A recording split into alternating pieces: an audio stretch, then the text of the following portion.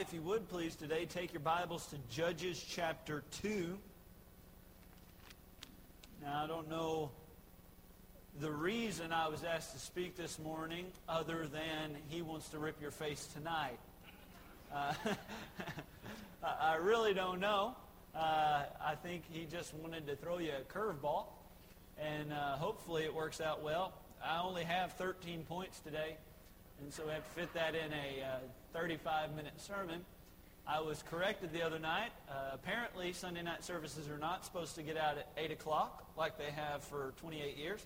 They are supposed to get out at 7:30 because that's the length of the morning service. And so I will do my best from now on to preach 25-minute sermons, and that'll never happen. Okay, so anyway, thank you for being here this morning. I'm excited to have the opportunity to preach to you on this Sunday morning. Judges chapter 2 today. We'll read about 5 verses here, but really and truly our text is not at all found here. We are reading the result of our text. What takes place in verses 1 through 5 is a result of the previous chapter. And so we read God's words to the nation of Israel in Judges chapter 2, verse number 1. The Bible says, "And an angel of the Lord came up from Gilgal to Bochim and said, I made you to go up out of Egypt, and have brought you unto the land which I swear unto your fathers. And I said, I will never break my covenant with you. And ye shall make no league with the inhabitants of this land. Ye shall throw down their altars, but ye will not obey my voice. Why have ye done this?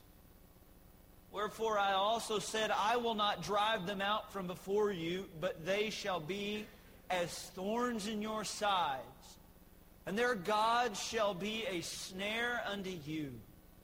It came to pass, when the angel of the Lord spake these words unto all the children of Israel, that the people lifted up their voice and wept. And they called the name of that place Bochim, and they sacrificed there unto the Lord." I believe this firmly, that the teenagers and youth of today are going to live with your mistakes and failures tomorrow.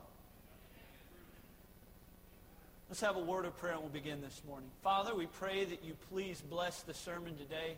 Lord, I ask that you would help me along my way as I have studied and I've prepared and I've done my very best. But Lord, I know at best I am inadequate. Lord, I cannot deliver any special thing today apart from you and your guidance and the leadership of the Holy Spirit in my life. And Lord, the people that are hearing today cannot receive anything except they receive it from you and from your Holy Spirit. So Father, may this be a Holy Ghost fire type of service. Lord, may you help us understand the Scriptures. And Lord, may lives be changed as a result of the reading and the preaching of your word today. I pray all this in your Son's precious name. Amen. I am genuinely concerned about the decay of our society, of our churches, and our families. I feel like it's slowly but surely, even in my lifetime, just getting worse and worse and worse. Politics are getting worse and worse and worse. Men used to be elected for the voice of the people, and no longer do they care anything about the people's wants or desires, but whoever floats the largest check on their campaign is the one who has the loudest voice. Our society, our government, everything that we stand for as a nation, or used to stand for as a nation, people are trying to rip down the very fabric of what men and women have died for. I'm concerned. I have the privilege and honor of working with teenagers, and some of you, they're your teenagers, and I have that great honor that you've given me and that this church has given me, and I thank you for that.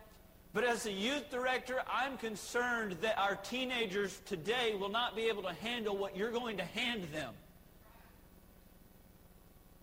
We're making too many mistakes. What's the reason? Leadership. On a study of over 1,000 pastors at one conference, they polled 1,000 pastors, and I'm going to try giving you the answer why our churches are failing. 756 of the 1,050 pastors who were polled stated that they only studied their Bible when they were going to deliver a sermon or in preparation for their lessons. In other words, 38% of the men of God only read their Bible on a consistent basis. 72% only read it when they're trying to feed the flock. With men like that, how are our churches supposed to grow spiritually? How are they supposed to grow numerically? 808 of the 1,050 men that were polled, all pastors, surveyed, felt like they did not have a good marriage. 77% of the men standing in pulpits this morning say that their marriages are weak. This number is shocking. 30% of the men polled, all pastors, said that they had or were having an extramarital affair at one time in their ministry. Why are churches failing? Poor leadership. You find you a man that's on fire for God, I'll show you a work and a church that's growing. But we have no leadership anymore. Why is America failing? A recent study showed that a mere 17.7% of Americans choose to worship each week at some religious assembly. 17%. If you look at Forbes, their number has consistently hovered at 40, but that makes no sense because for years and years it's been at 40%. An in-depth study will show you that less than 20% of people attend church regularly. Why is America decaying morally? People don't go to church. They don't know the Word of God. And a society that takes the emphasis off this book will decay morally. In the year 2000, out of 3,098 counties, 2,303 all saw a decrease in church attendance. According to the Forrest Institute of Professional Psychology, 50% of marriages end in divorce. 67% of second marriages end in divorce. And 74% of third marriages end in divorce. Man, there's something wrong. Marriage is no longer permanent. It's more like silly putty. Something that just makes you stick for a little bit and you can bail out anytime you want. There's something wrong. Something's happening to cause this. And I just have to think it's leadership. Half of pregnancies among American women are unintended. And about 4 out of 10 of these end in abortion. 58% of those women are in their 20s. 61 have more than one child. 56 are unmarried and not cohabitating. 69% are economically disadvantaged. And this is sad. 73% report a religious affiliation. 73% of the people who do have abortions report that they have some type of religious affiliation. The Williams Institute at the UCLA School of Law estimates that there are nearly 9 million Americans that identify as gay, lesbian, bisexual, or transgender.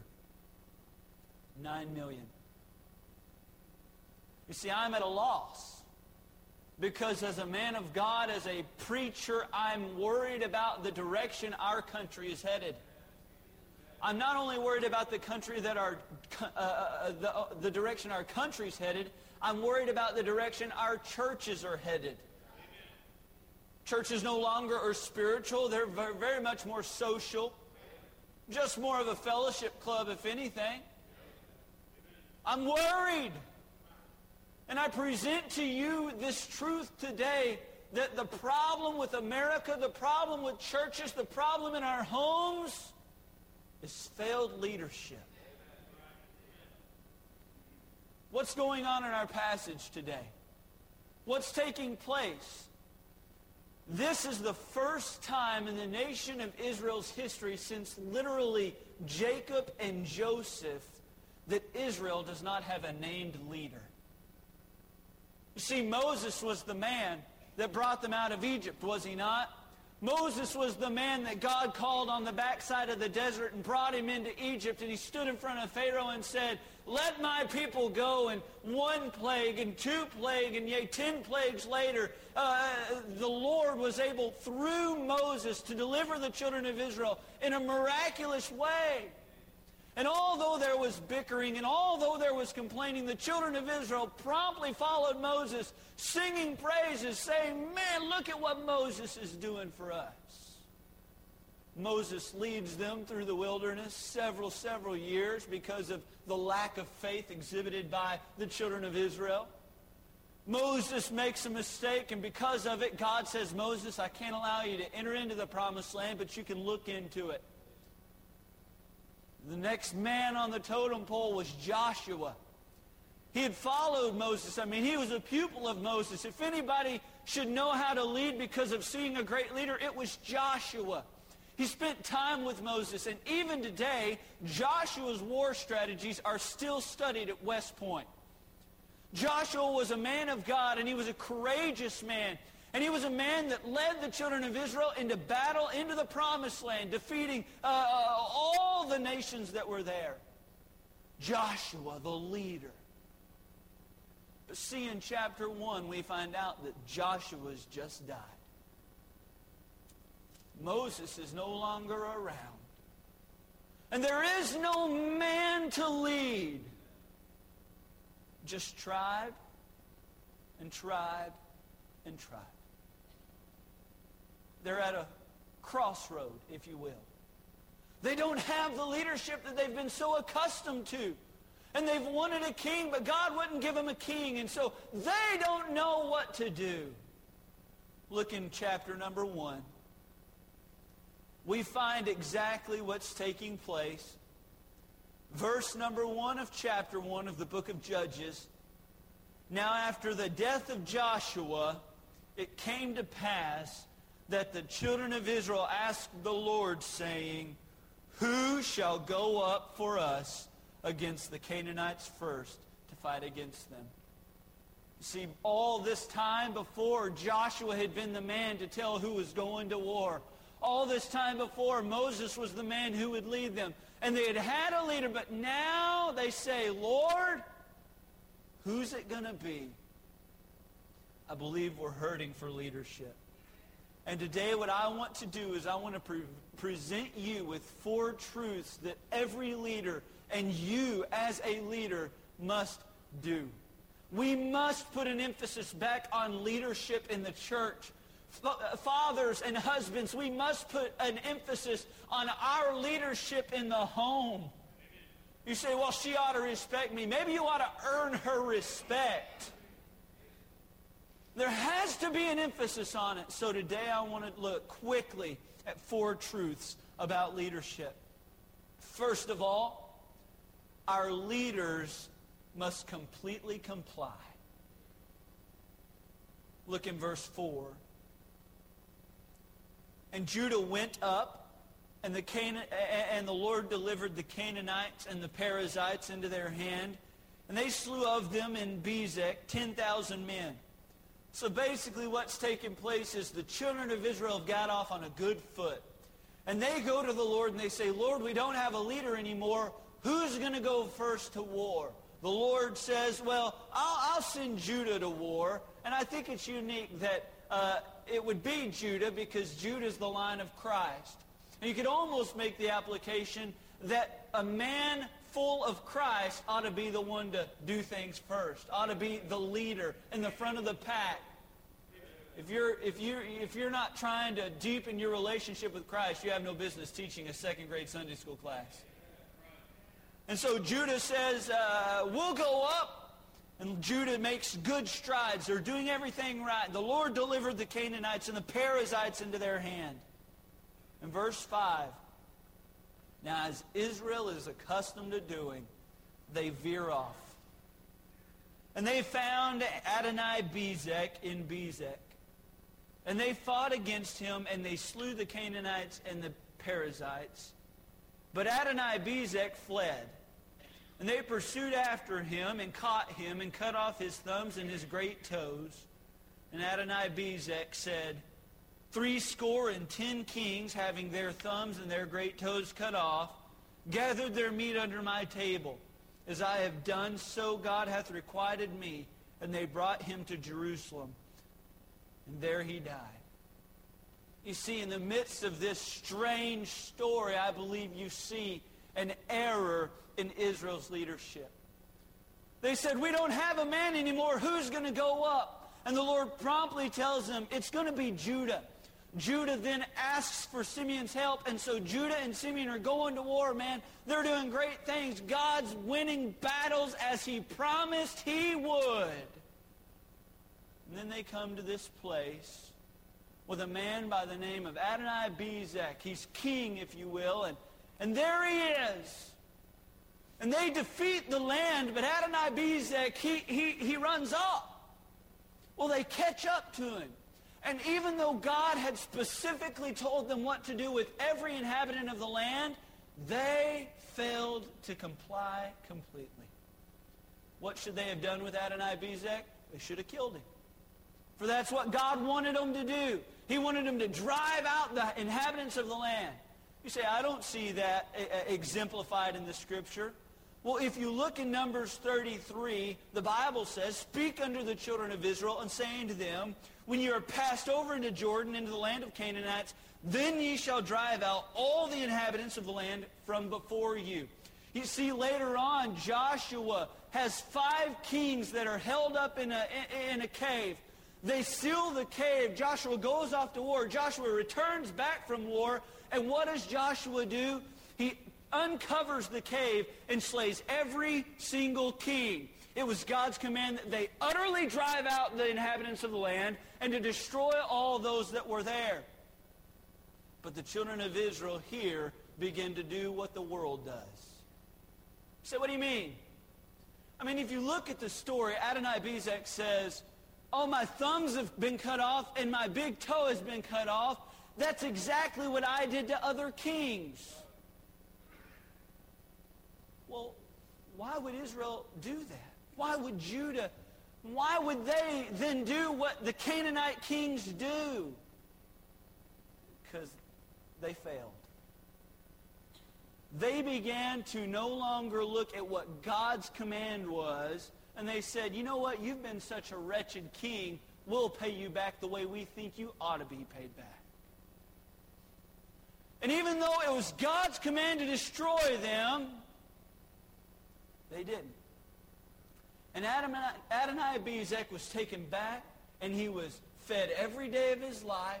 He was taken care of in the palace in the kingdom.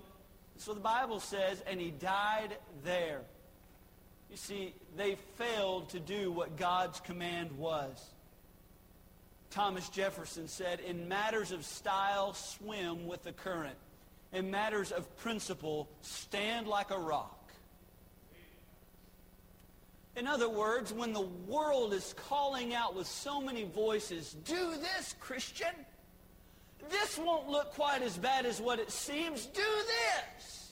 And the Word of God is calling out to us, this is my command. This is my principle. This is the way the home is supposed to be set up. This is the way the church is supposed to run. This is the way a government and church ought to take place together. This is the way.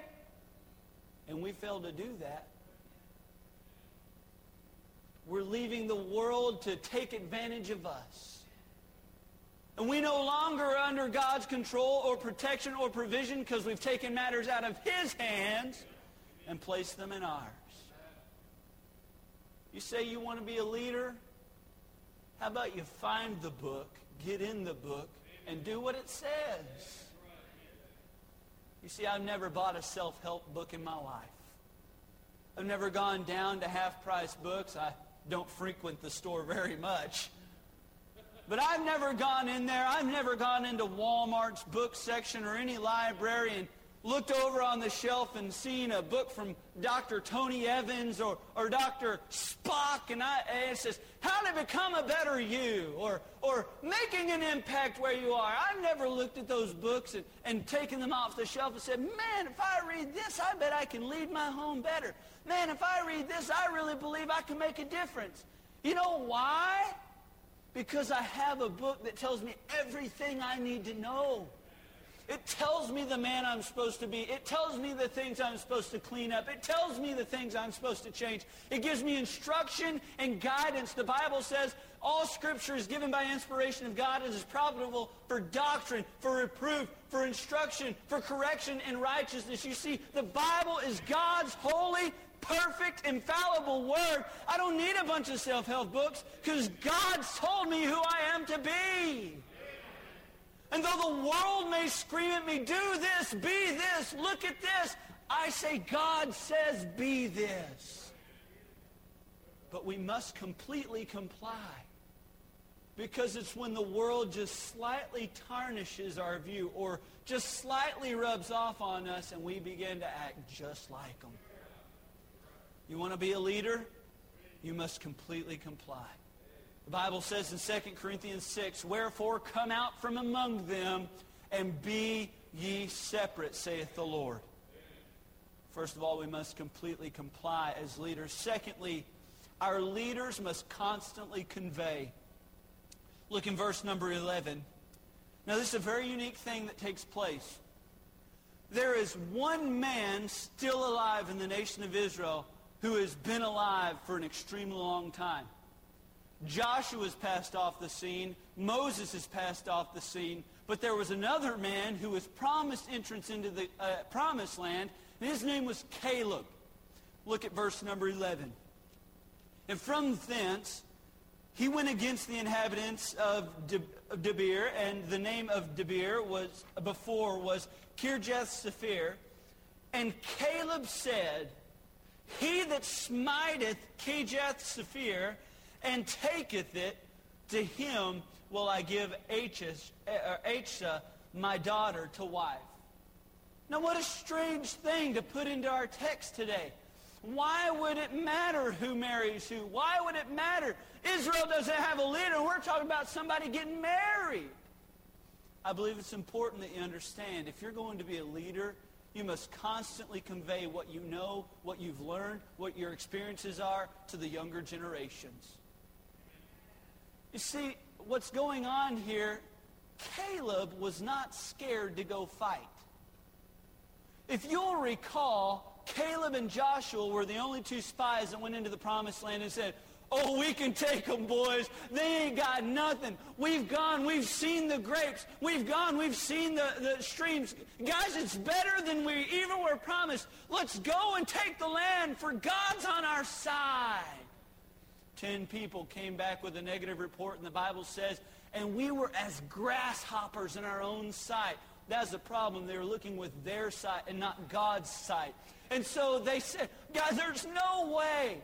Because of that, God said Joshua and Caleb would have access into the promised land while all that generation of the Israelites would have to die. So we're a generation later. Caleb's an old man. Joshua's just passed off the scene. Caleb, even when he does enter into the promised land, he goes up to Joshua. He says, Hey, I want to remind you something. When we were out spying the land, I saw a specific mountain. And even though I'm 85 years old, I feel like I'm just as strong today as I was 40 years ago. He looks at Joshua and he says, Now, I don't want you to forget this. I want that mountain. You know what's on that mountain? Battles he would have to fight. You know what's on that mountain? Wars he would have to win. It wasn't an easy mountain. It wasn't the greenest mountain. It wasn't the mountain with the least friction possible. It was the mountain that he could go and take for God's glory, and he would claim God's promise that he would never leave him nor forsake him. Caleb wasn't scared to fight. I picture Caleb like a John Wayne, like the Duke. Not in the girly singing cowboy movies, not like that. No. I got no problem with Gene Autry. Just saying, something about the Duke when he walks in. And there's never been a man who walks closer to like a woman would walk, but look manlier doing it. You say, what do you mean? That's how he walked. I don't know why. The Duke was the man. Then came Clint Eastwood along. You say, man, he ain't got nothing on John Wayne. John Wayne looked better in black and white than Clint Eastwood ever looked in Univision color. You see, I picture Caleb to be a man like the Duke, not backing down. Going with reins in his mouth and rifle in both hands, shooting and blazing, saying, I'm going to fight till I die. That's how I picture him. Now, you don't have to picture him like that. You could think he was small, kind of like David, a ruddy countenance. You can picture that, but I think Caleb was a man's type of man. Why doesn't he go fight this war? Why doesn't he go win this battle? It ain't that he's scared. It's that he knows when he passes off the scene, Israel's going to be starving for leaders. And he said, whoever goes and fights this battle, I'll give him my own daughter. A man by the name of Othniel steps up and goes and fights that war. You want to know what's unique about that? Othniel becomes the very first judge in Israel's history. In other words, it was his encouragement. It was his willingness to say, I see something in you, and I'll give you something. I'll encourage you. I'll help you any way I can so that you can be the leader when I pass off the scene. In order to get to this step, you must completely comply. But once you're living the life God wants you to live, you're to pass it on. Dad, you know who's supposed to teach your son how to treat women? Not him. Not me. It's you. Did you know, Father, that you are the representation of the Father, the Heavenly Father, in your home? Who's supposed to help our next generation? And please, don't give up on them. I'm tired of hearing that mess. I'm tired of hearing that noise. Oh, that generation's too far gone. Not if we had some leaders in the generation before. Who's going to lead when you're dead and gone? And what are you doing to make sure that when you are dead and gone, there's somebody to step in your place? Caleb was telling him, guys, when I pass off the scene, I'm going to have a leader here to take my spot. Who's it going to be? I'm thankful that my dad, when I was younger, didn't let me hang around with a lot of kids my own age. You say, what do you mean? I had friends my own age, and I spent a lot of time with some of those people. But my dad made sure to emphasize to me that when I was young, he put me around godly men. Not kids. Because kids face the same stuff that I'm facing. But he put me around godly men. I remember one time we had gone down to hunt on a ranch right near the border of Mexico. It was me, my dad, and a couple men from the church, and I was excited about it. I like anything to do with hunting, and I like spending time with my dad. I mean, we had some Mozart-type drawings with Cheese Whiz and some crackers, man. Deer stand, you get bored, so you're just... I remember one day I wrote, Dad, I love you. He's like, gross, that's girly. No, I'm just kidding. I had some good times, and so we went down to this ranch and just north of the border. And we spent some time down there, but the hunting was really, really slow. And I like hunting and all, but I don't like sitting and watching trees. So I decided to go with one of the men. His name is Brother Jerry Cook. He's here today, right back there in the back. I decided to take the evening off, and I went with Brother Cook fishing. And because the hunting was terrible, I figured we might as well try our hand at something else. So while I was out there fishing, I caught a fish. And I guarantee you, Brother Jerry doesn't remember any of the things that I'm about to tell you. And I'm not saying that because he's forgetful. I'm saying that because it did not make an impact to him like it made on me. That day I caught a fish, and he said, well, Andrew, do you want to eat that fish? I said, oh, yes, sir. I caught it. I want to eat it. And he took that fish, and he began to dispatch the fish ethically. And I'm trying to say that as gingerly as I can, but it's more cruel to throw a fish under a tree and let the fire ants get on him than it is to go ahead and end it. And so I had never seen this take place. And so I'm watching Brother Jerry. And as a boy, I mean, I'm just a boy. I'm watching Brother Jerry do what he does. And he took a knife and he then did it. Gingerly. I'm trying to be as ginger as I can. He's a very gentle and loving man. I don't want you to get the wrong idea here. When he struck that fish, he made a noise.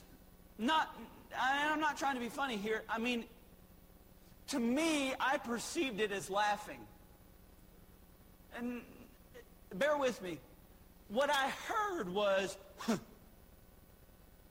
what it ended up being was he was coughing. And I looked at him and I said, why are you laughing? Because that's not something you laugh about. He looked at me and he said, Andrew, you don't laugh about this.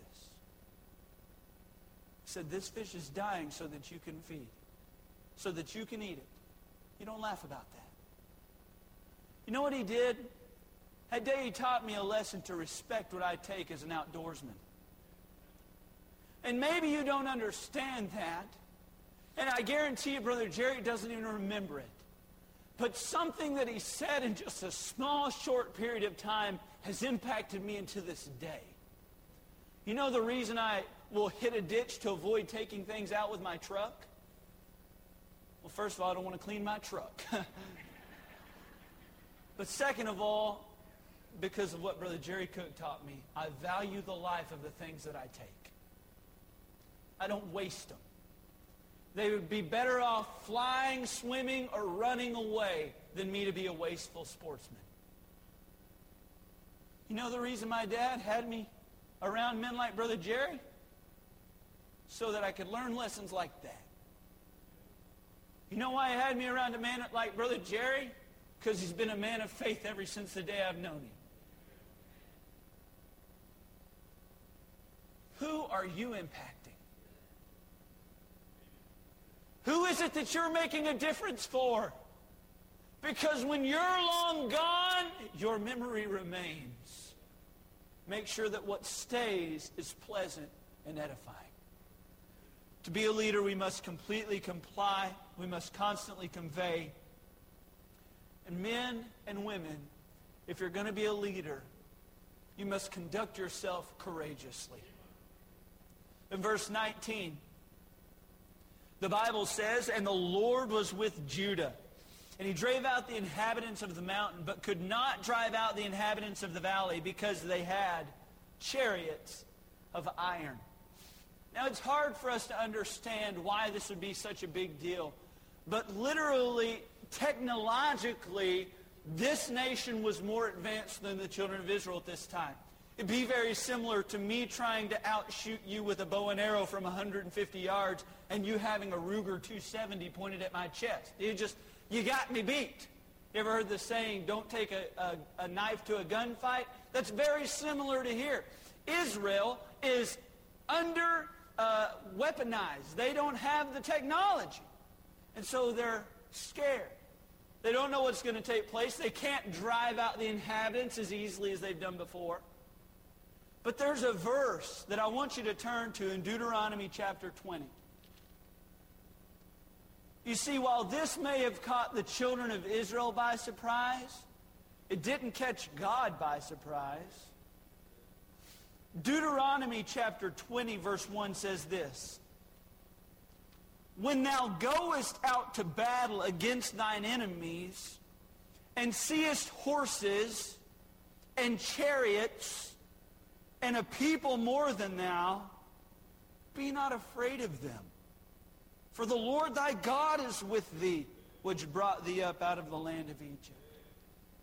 You mean to tell me that all the way back in Deuteronomy, God already knew that these people might encounter some iron-wheeled chariots? You mean to tell me that this didn't take God by surprise, that when they showed up, they had better weapons than the nation of Israel? It didn't. God knew all along, and he was warning them, hey guys, don't be scared because you've got something they don't got.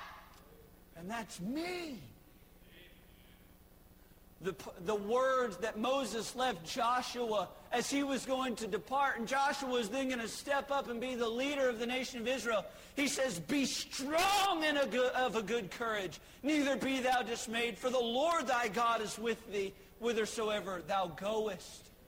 You see, our God doesn't operate on the unmarvelous or unmiraculous.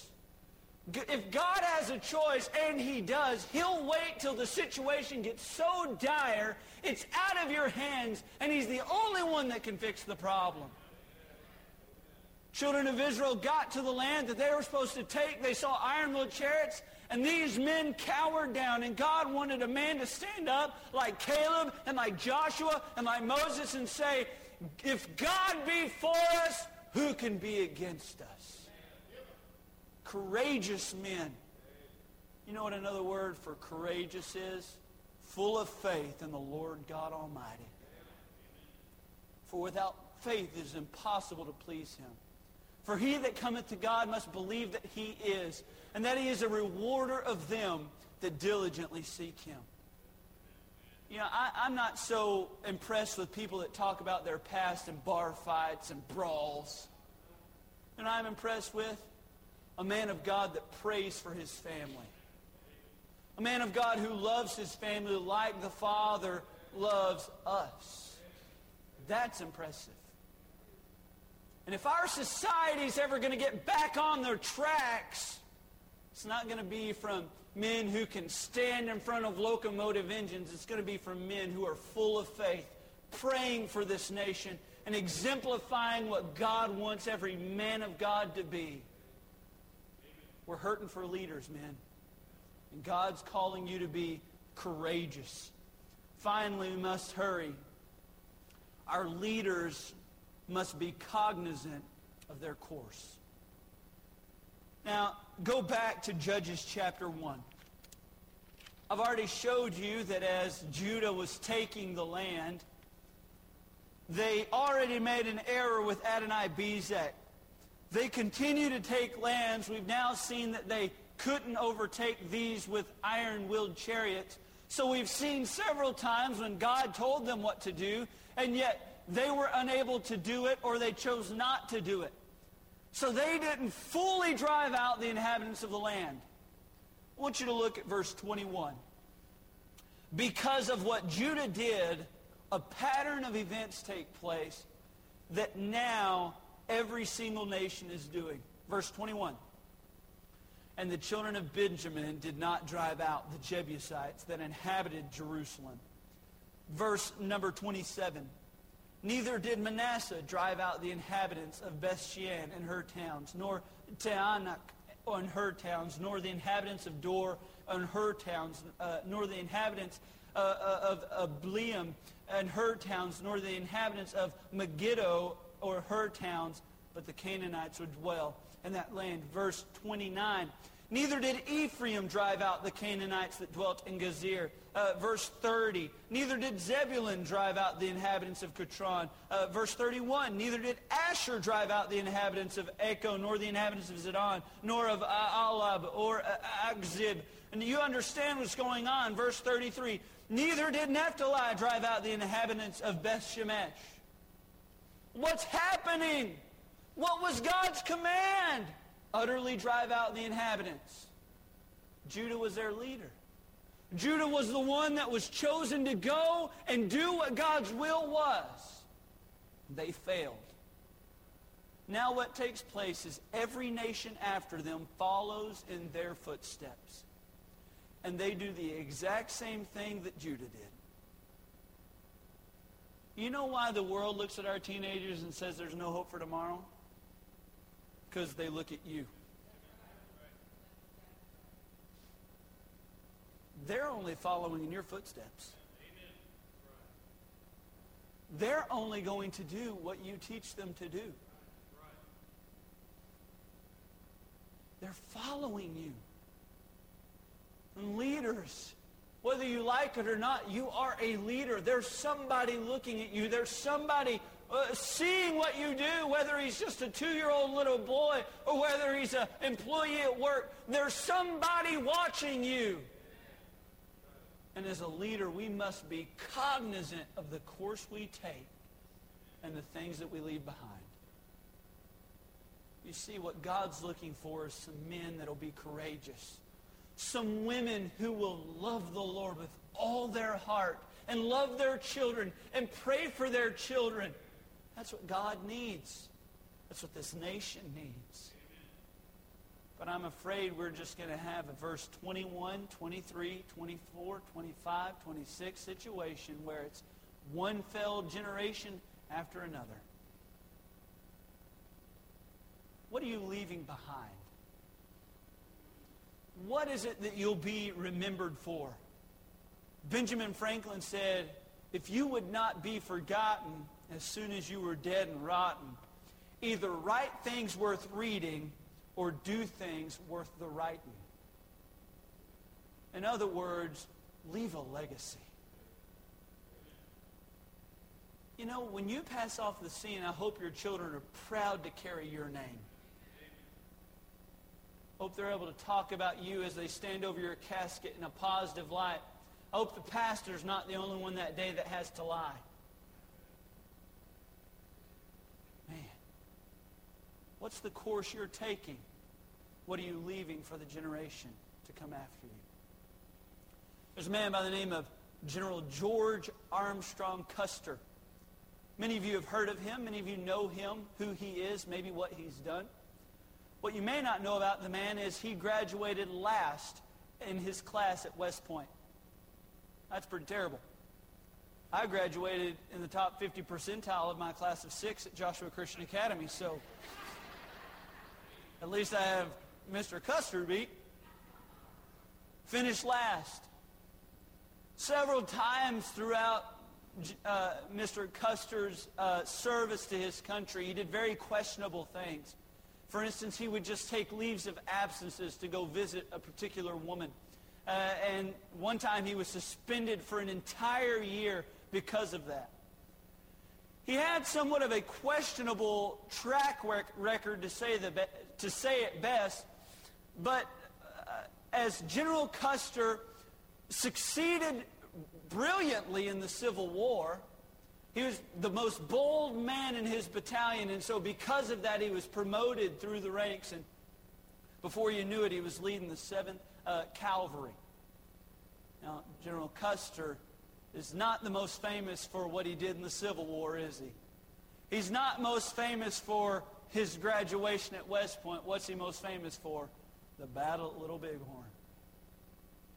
Custer's last stand, as most know it, where even though his men had told him they were outnumbered probably by 2,500 men, even though his direct orders were to not pursue and not enter into battle, but wait for backup, he divided his men of about 650 into 3 different groups one man to take the valley, one man to take the left side of the ridge, and his group to take the right side of the high ground.